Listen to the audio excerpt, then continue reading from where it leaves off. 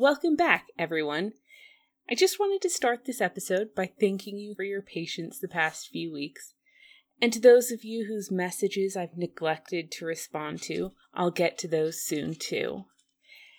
And without further ado, it's time to cover the war that laid the foundations of the British Empire and changed America forever. You're listening to the American History Podcast with Sarah Tinsalvola, a show exploring who we are and why by tracing American history from the 17th century to the 20th. Today, I thought I'd start with an overview of exactly what English America looked like on the eve of Civil War, 1642. Since we haven't covered some of the colonies in months, and since this is the first multi-colony series, and because I suspect some people will be interested in this topic who weren't interested in previous ones, I thought it was a good idea to give a quick recap and tie up some loose ends. Plus, it'll be convenient when we reach the end of the series to be able to look back and see just how much America changes over the course of this war. And finally, it's a chance to give the briefest of introductions to non-future U.S. colonies, whose histories I'll be discussing a little bit over the course of this series, because I really think it's more effective to treat the Americas as a theater of the war. But without further expanding on the reasons for my content choices, let's get to the content itself. When Civil War broke out in 1642, England had about 51,000 people spread across colonies in North America and the Caribbean. There's no way to get a really precise figure, but that's a scholarly estimation. And arbitrarily going from north to south, our first colony is Newfoundland. Snuggled among the hilly, rocky shores of modern Canada, there had been a multinational European presence on Newfoundland since the 16th century, mostly seasonal fishermen. In terms of the English presence on the island, most of the ships and their captains were from the West Country, hiring crews on a yearly basis and filling as many merchant ships as possible with cod before returning for the winter. Sometimes crews would leave members behind at fledgling settlements over winter so that they had more room to transport fish back home. And by 1642, there were a small handful of permanent settlements, most notably Ferryland, where the colonists built, owned, and maintained boats, and maintained and protected shore facilities, continued to catch fish, cut wood, trap furs, and provide services and supplies to the migratory fishing crews. In summer, Newfoundland served as a base for fishing activities as far south as Cape Cod, but in winter there was only the tiniest of populations. By 1642, there were about 200 people living there full-time, plus whatever crews stayed behind every year. George Calvert, 1st Lord Baltimore's first colony, had been the Avalon colony in Newfoundland, but by 1637, the king had, rightfully or wrongfully, deemed Avalon abandoned and given the proprietorship to the Earls of Pembroke and Holland, and David Kirke, who was now governor of the colony and took leadership over its future development. His goal was essentially to give order to what had previously been a thoroughly informal but reasonably effective society. As you can imagine, this was resented by the more established fishermen, but it's also worth noting that ideologically, politically, and on matters of religion, Kirke and his predecessors were closely aligned. Just south of Newfoundland, there were a series of villages and outposts in the area that we now call Maine. Similarly remote, Maine had a handful of English fishing and fur trading outposts along the coast, with a combined 500 English settlers. And similarly to Newfoundland, it had an international presence, although Maine's fur traders had a more contentious relationships because of the amount of money involved in the fur trade. And the biggest conflict was in French Acadia between rival French traders Charles Latour and Charles d'Aulnay. The Lord Proprietor of Maine was Ferdinando Gorges, who remained thoroughly hostile to Massachusetts' claims in New England, and Maine was governed by his nephew Thomas. But while Ferdinando was and continued to be an ardent and steadfast royalist, his nephew was not. Thomas was a Puritan and had even spent a fair amount of time in Boston. But on the whole, the Maine population shared their proprietor's beliefs and sympathies.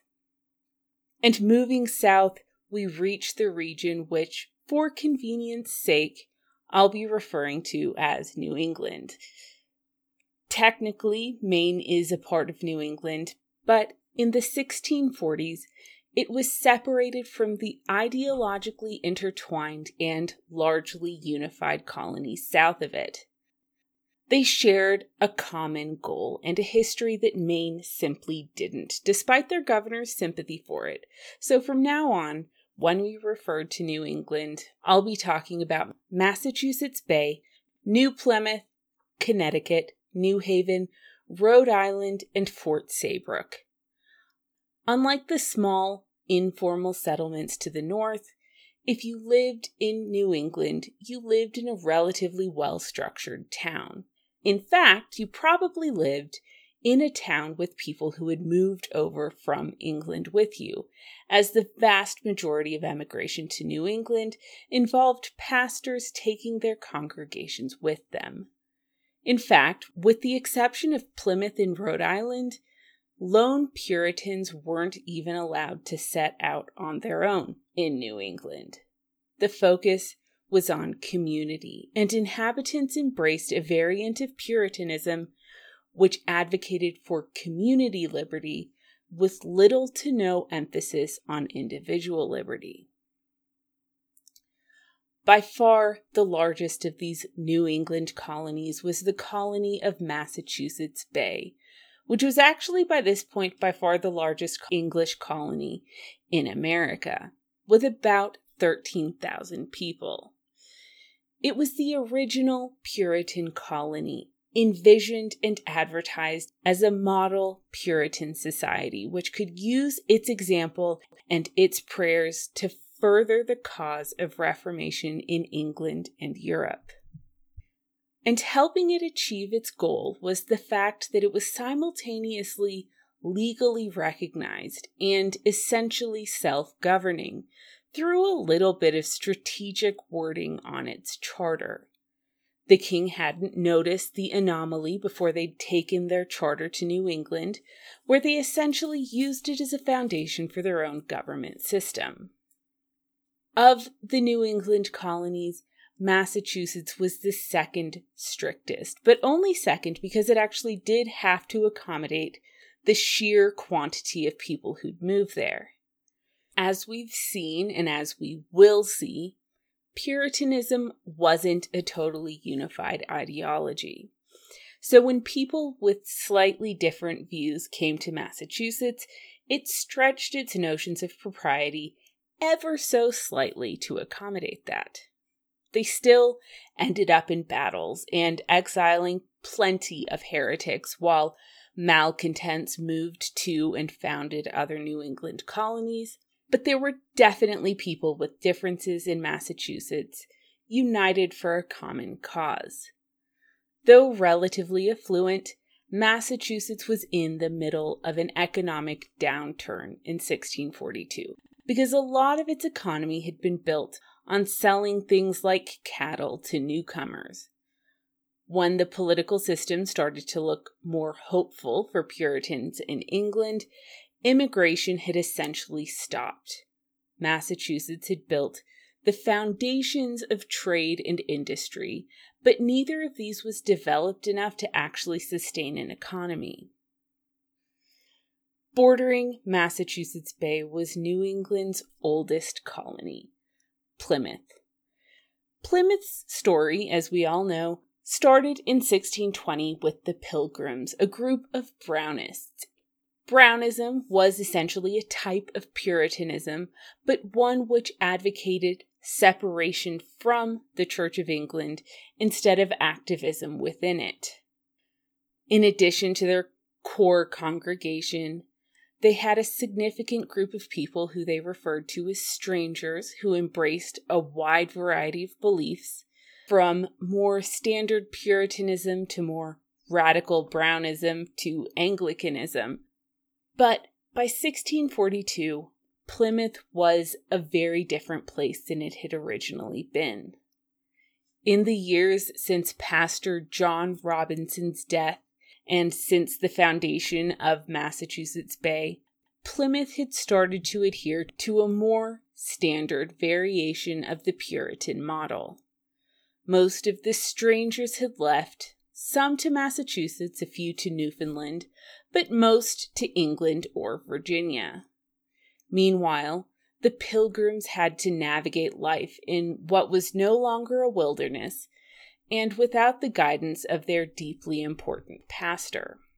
Its early history, in which it had had to accommodate people of different beliefs, and Robinson's lingering influence, had made Plymouth a place that was much more amenable to individual migration and much more tolerant of a variety of beliefs and behaviors, so long as they stayed within the Calvinist framework. So the majority of Plymouth's population was now comprised of people seeking more tolerance than other New England colonies were willing to provide, but without being the radicals who came to comprise Rhode Island. Puritans, but of a mellower stripe. And there were enough of these people that Plymouth had now expanded to include 4 towns totaling about 2,500 people. Plymouth was still a relatively poor colony, less affluent than any other New England colony except parts of Rhode Island. Its land was infertile, its harbor was inferior, and its early debt continued to linger. Not to mention that the Pilgrims had never been particularly affluent, either in England or in Leiden. And the fur trading posts, which had been supposed to support them economically, had been taken either by the French, actually specifically by Latour, or sadly by Puritan newcomers.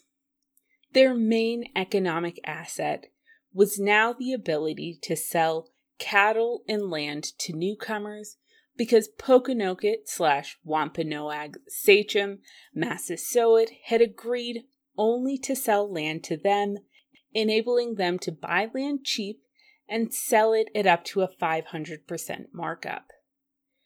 And as cattle and land became the primary economic assets, even the original Brownist congregation started to disperse, leading William Bradford to lament that they were choosing prosperity over their original vision.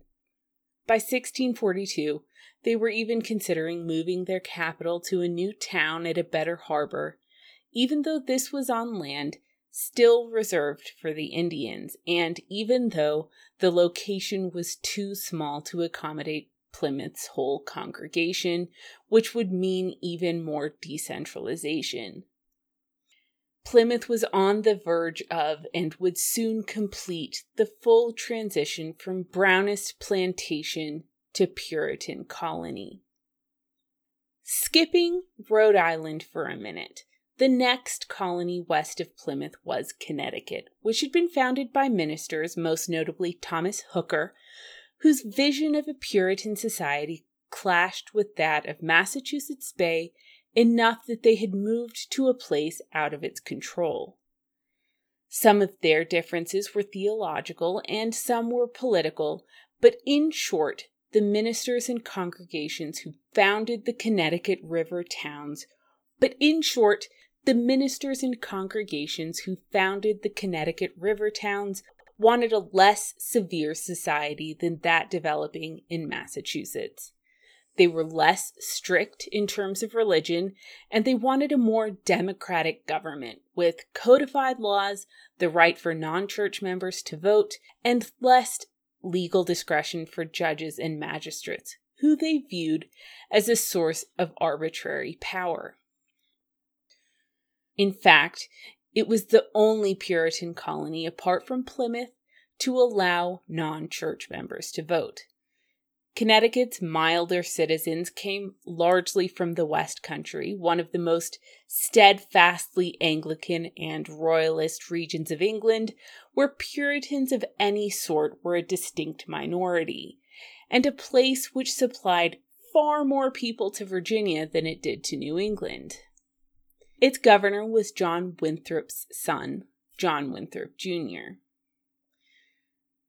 These factors, combined with good land and harbors, made Connecticut one of the more affluent colonies in the region. But it had no charter, meaning it had no official state recognition or permission to settle. It was what could most accurately be described as a squatter colony, deriving its supposed legitimacy from Indian land purchases and informal agreements with the Englishmen who held the patents for the land. It was totally self-governing and totally illegitimate in its legal standing, but it valued its independence to the point that it had refused to join multiple attempted New England confederations, which it feared would subordinate it to Massachusetts. Next is Saybrook, but Saybrook was neither a flourishing nor a contentious or eventful colony apart from its role in the Pequot War, and by 1644 it would sell itself to Connecticut in a peaceful and mutually beneficial transaction. How dull. Let's move on. And moving on brings us to New Haven, which was in a similar position to Connecticut economically and also legally in that it had no charter. And similarly to Connecticut, its relatively small number of colonists had the same area of origin within England, but for New Haven, this was London. And in contrast to Connecticut, which was particularly lenient, New Haven was extraordinarily strict. In fact, its entire religious and political system was essentially based on the principle of taking what John Cotton said and applying it as strictly as possible. This wasn't possible in Massachusetts, but with a population of only about 800 people, it was totally doable in New Haven. Its leading minister, John Davenport, was most ideologically and theologically aligned with Hugh Peters, and in fact was one of Peters' followers.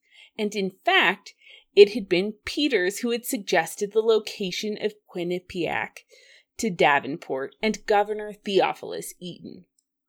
So not only did New Haven only allow church members to vote, that policy was written into the unchangeable group of laws its government was based on. It was a foundational principle of New Haven. Adding its small population to its strict church and government policies, multiple towns didn't even have 12 people qualified for full voting citizenship. That meant they didn't have enough people to sit on a jury, and because of this, they didn't use juries at all, allowing magistrates to decide the bigger cases with complete and total discretion, while deputies decided smaller cases the same way. There's only one way in which New Haven was less strict than other colonies, and that's that neither it nor Plymouth had sumptuary laws regarding extravagant clothing. And one observer noted that the reason for this was simple. Plymouth was too poor for that to be an issue, while New Haven was too rich. And they were rich.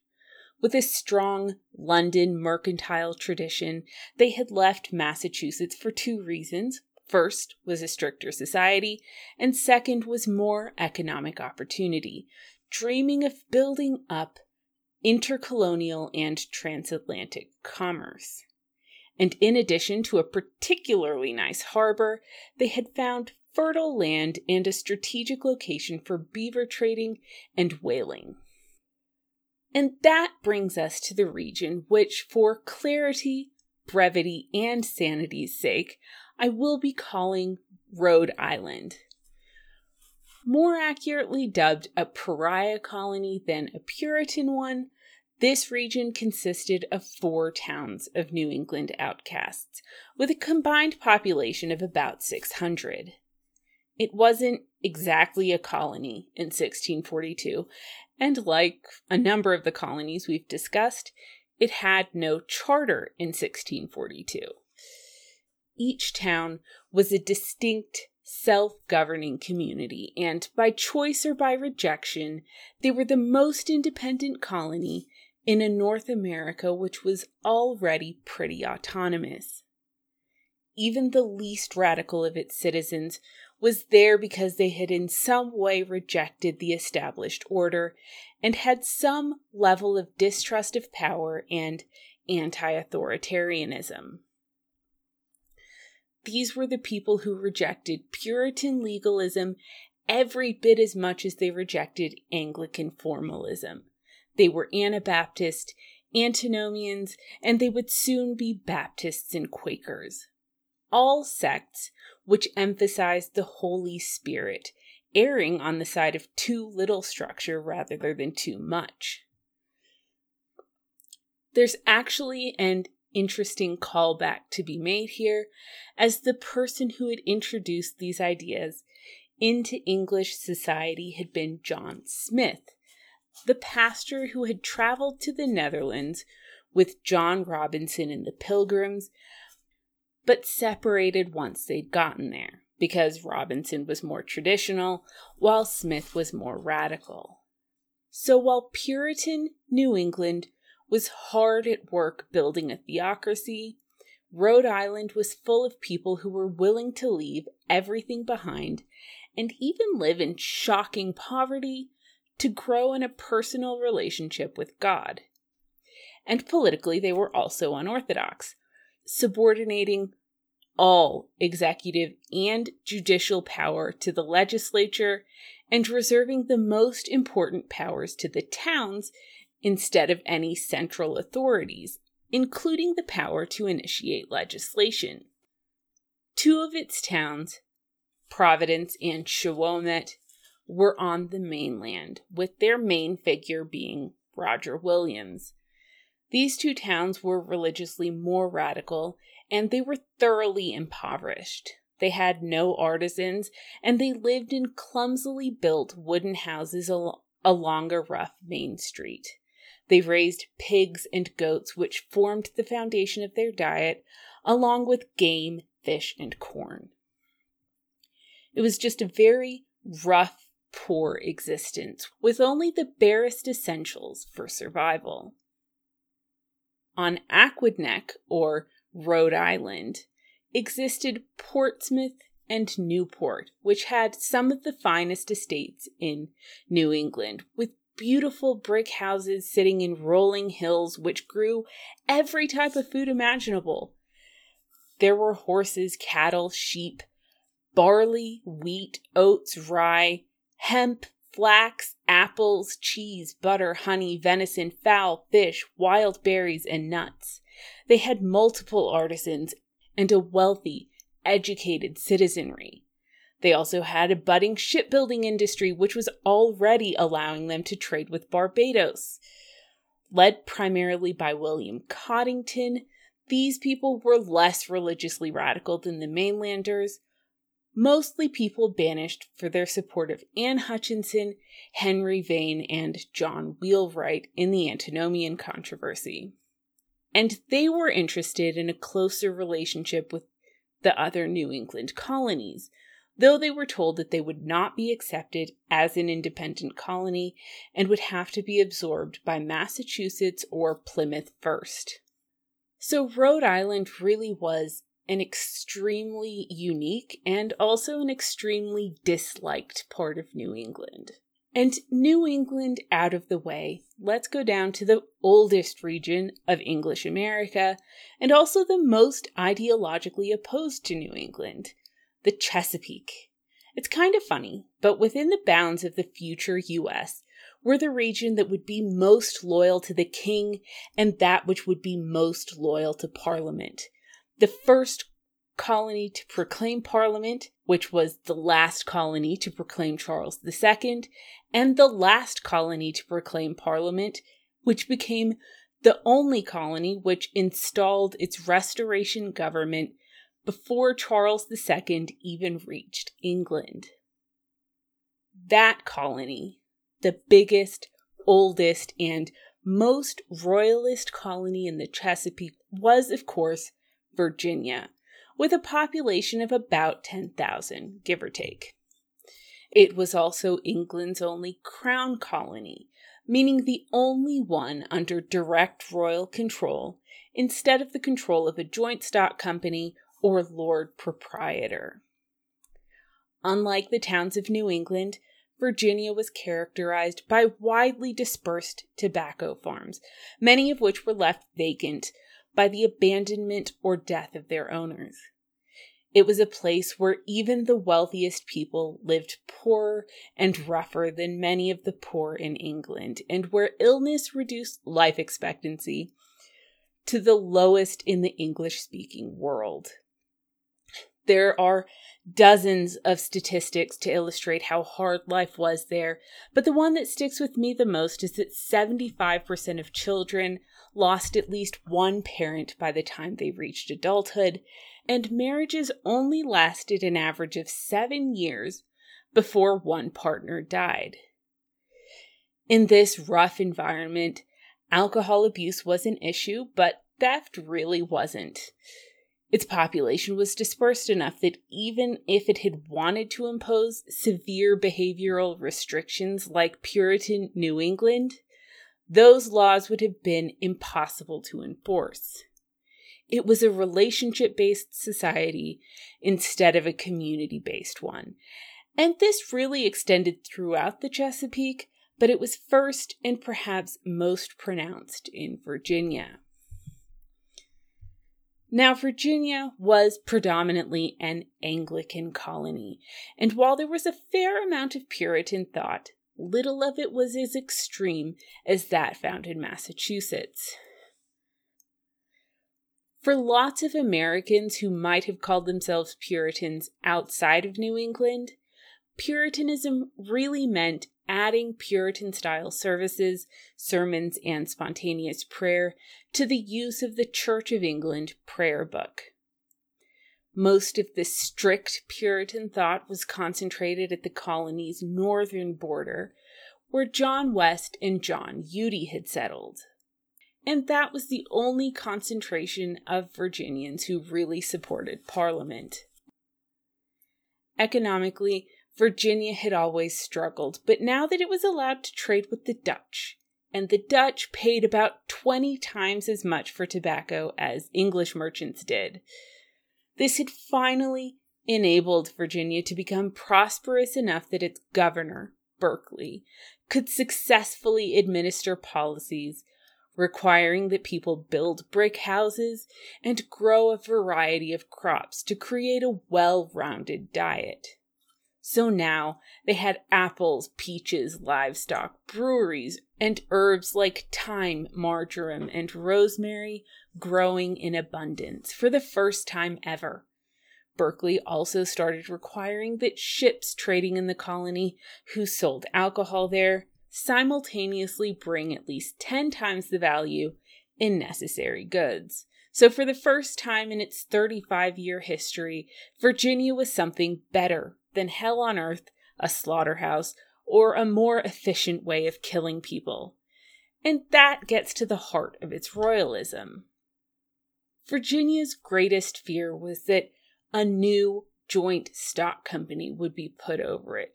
And truly, its experience with the Virginia Company had been horrific. It was absolutely desperate to remain a crown colony. There were some people who wanted to reconstitute the Virginia Company, and Parliament was willing to entertain those ideas. But the king had maintained Virginia as a royal colony throughout the duration of his reign. Virginia's second greatest fear was losing its legislature. King Charles had been the only leader Virginia had ever had who respected both its desire to remain a crown colony and its desire for a legislature. And in fact, he'd been the only leader who had respected the colonists at all. There were criticisms of the king in Virginia. For instance, Thomas Powell remarked that kings in former times went to war, but this king is fittin' for a lady's lap. But the criticisms were widely rejected, and even where they were accepted, they paled in comparison to the deep loyalty Virginia felt to the king. And when William Berkeley came, the man who himself was deeply loyal to the king, he quickly became the best governor Virginia had ever had. The king had listened to Virginia and allowed policies which allowed it to prosper, like allowing it to trade with the Dutch.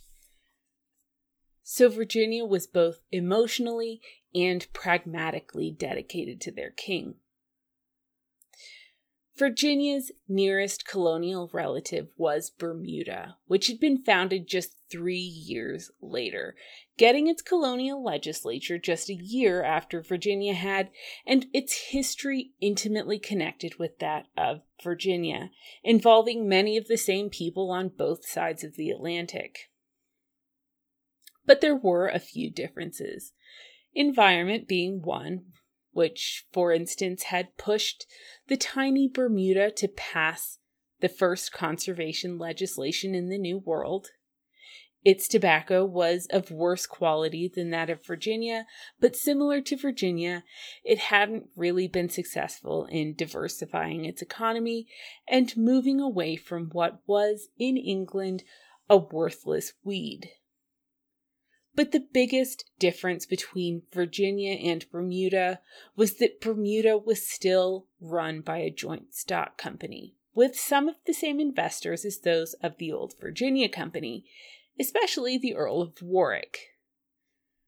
While Bermuda's colonists were demographically and culturally similar to those in Virginia, Warwick's leadership had definitely inserted a larger Puritan element, though again, one which was mostly less extreme than that of New England.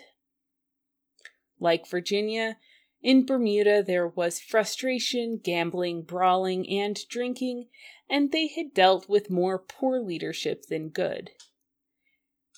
And poor conditions had pushed a fair number of colonists to move to either St. Lucia or Virginia. The third and most different Chesapeake colony was Maryland, under Lord Proprietor Cecil Calvert, 2nd Lord Baltimore, and his brother Leonard was governor.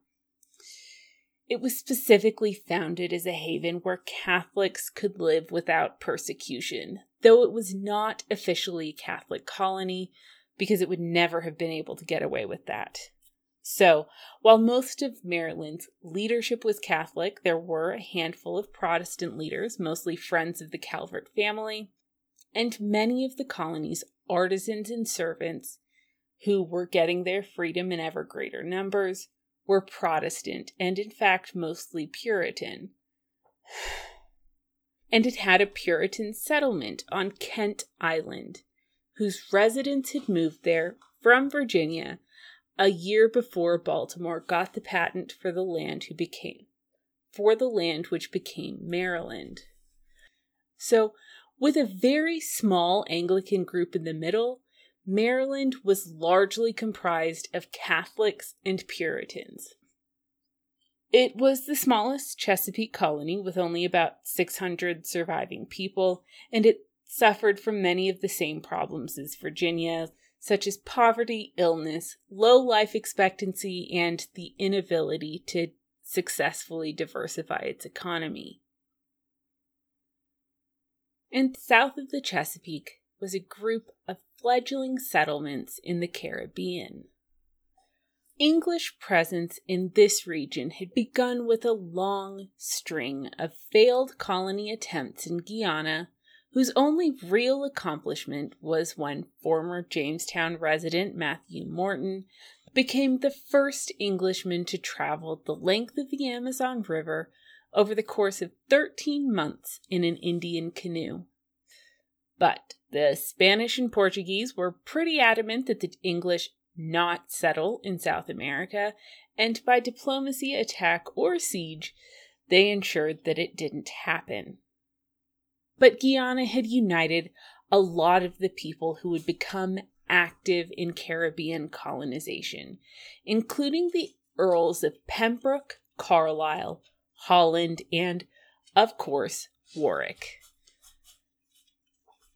And it was one of the Guyana settlers, Thomas Warner, who ended up founding the first successful English colony on St. Christopher's, which the English called St. Kitts.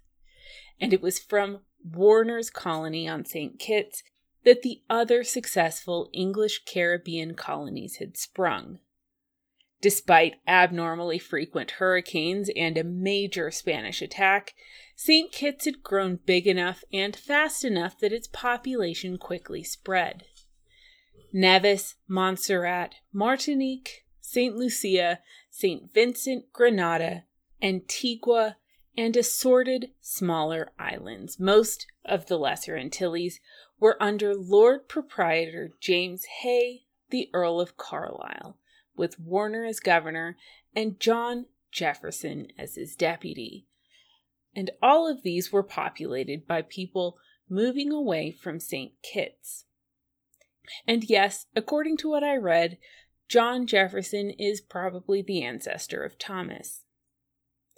But there was a conflict in the Caribbean centered around the island of Barbados because when a captain named Henry Powell had stopped by St. Kitts and some of his sailors had mentioned Powell's intention to colonize Barbados, Warner rushed back to England to ensure that Carlisle's patent included Barbados, and only after that did Powell arrive in England and realize what had happened.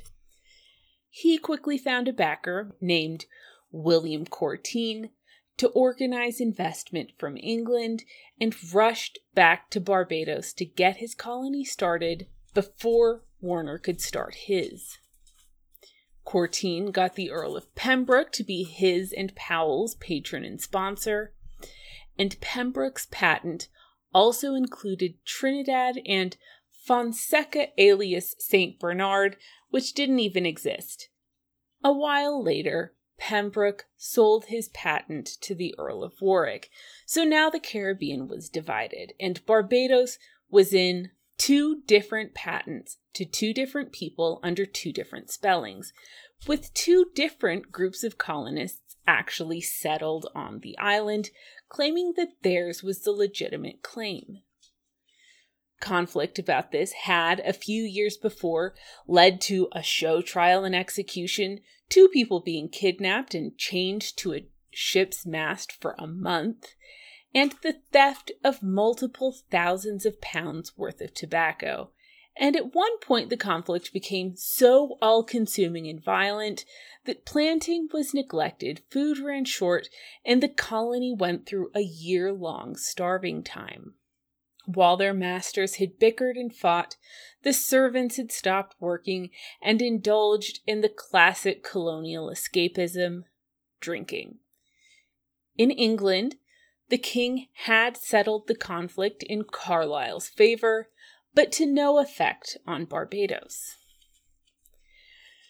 For a while, Henry Hawley, brother of Maryland official Jerome, had been governor of the island, appointed by Carlisle, but then shifting his allegiance to Warwick when Carlisle withdrew his commission. and Warwick let him continue as governor, so now he was vying to keep his position against Carlisle's new appointee, Henry Hunks, which he did by purging troublesome officials, but then Hunks had shown his authority and sent Howley back to England, where he was charged with and then exonerated from 13 barely believable charges in 1641. The conflict was only ended when Hunks was replaced by Philip Bell, the old Bermuda and Providence Island governor, and a man that both Carlisle and Warwick could agree on for the job. So in 1641, Bell had moved there as governor. So, by 1642, St. Kitts and Barbados were the two main colonies, with settlements of varying sizes on multiple other islands which closely resembled those on St. Kitts. Colonists in all the colonies grew tobacco as their primary commodity because it was the perfect crop for a new colony, apart from the fact that it was worthless. It wasn't particularly labor-intensive, and there were plenty of people available who could teach settlers how to grow it. They also planted cotton for a similar reason. And more than anywhere else in the Americas, colonists across nationalities had close relationships and connections, closer in many cases than they did with their own home governments. They shared islands freely and were united in enmity of the Spanish and fear of the Carib Indians. Their buccaneers fought together, and they dealt with the same hurricanes and experimented with the same commodities. But because the Dutch economy was so much more developed, the Dutch definitely ended up driving the most economic development in the Caribbean. It wasn't yet a prosperous life, but it wasn't an altogether unpleasant one, and we have some vivid images of what life is like there from a man named Henry Colt, who unfortunately was executed by the Spanish in 1632. He had tried to set up a colony, with his son organizing things from England, and he had sent back tobacco, pines, plantains, guavas, prickly pears, and pepper. He talked about the value placed on fresh water, about eating his dinner off of a chest on the beach, and he also told his son that he'd considered sending his grandson a parrot, quote, "but they be cursed and biting." So that's a summary of English America on the verge of war. No colony yet had many Africans, and every colony had a few. Only on Rhode Island were they specifically not slaves, and only in Massachusetts and Connecticut was slavery codified, something which had been done after the Pequot War.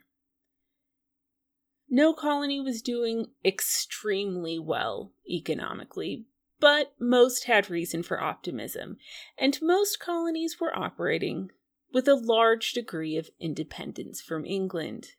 There wasn't much English oversight, and colonists had essentially the same legal status as Englishmen in the home country. They were all subjects of the crown, though perhaps those choosing to live under proprietary lords or work for joint stock companies. There was no empire. There was a kingdom and assorted dominions, a hodgepodge of different colonial projects pursued by individual subjects of the king.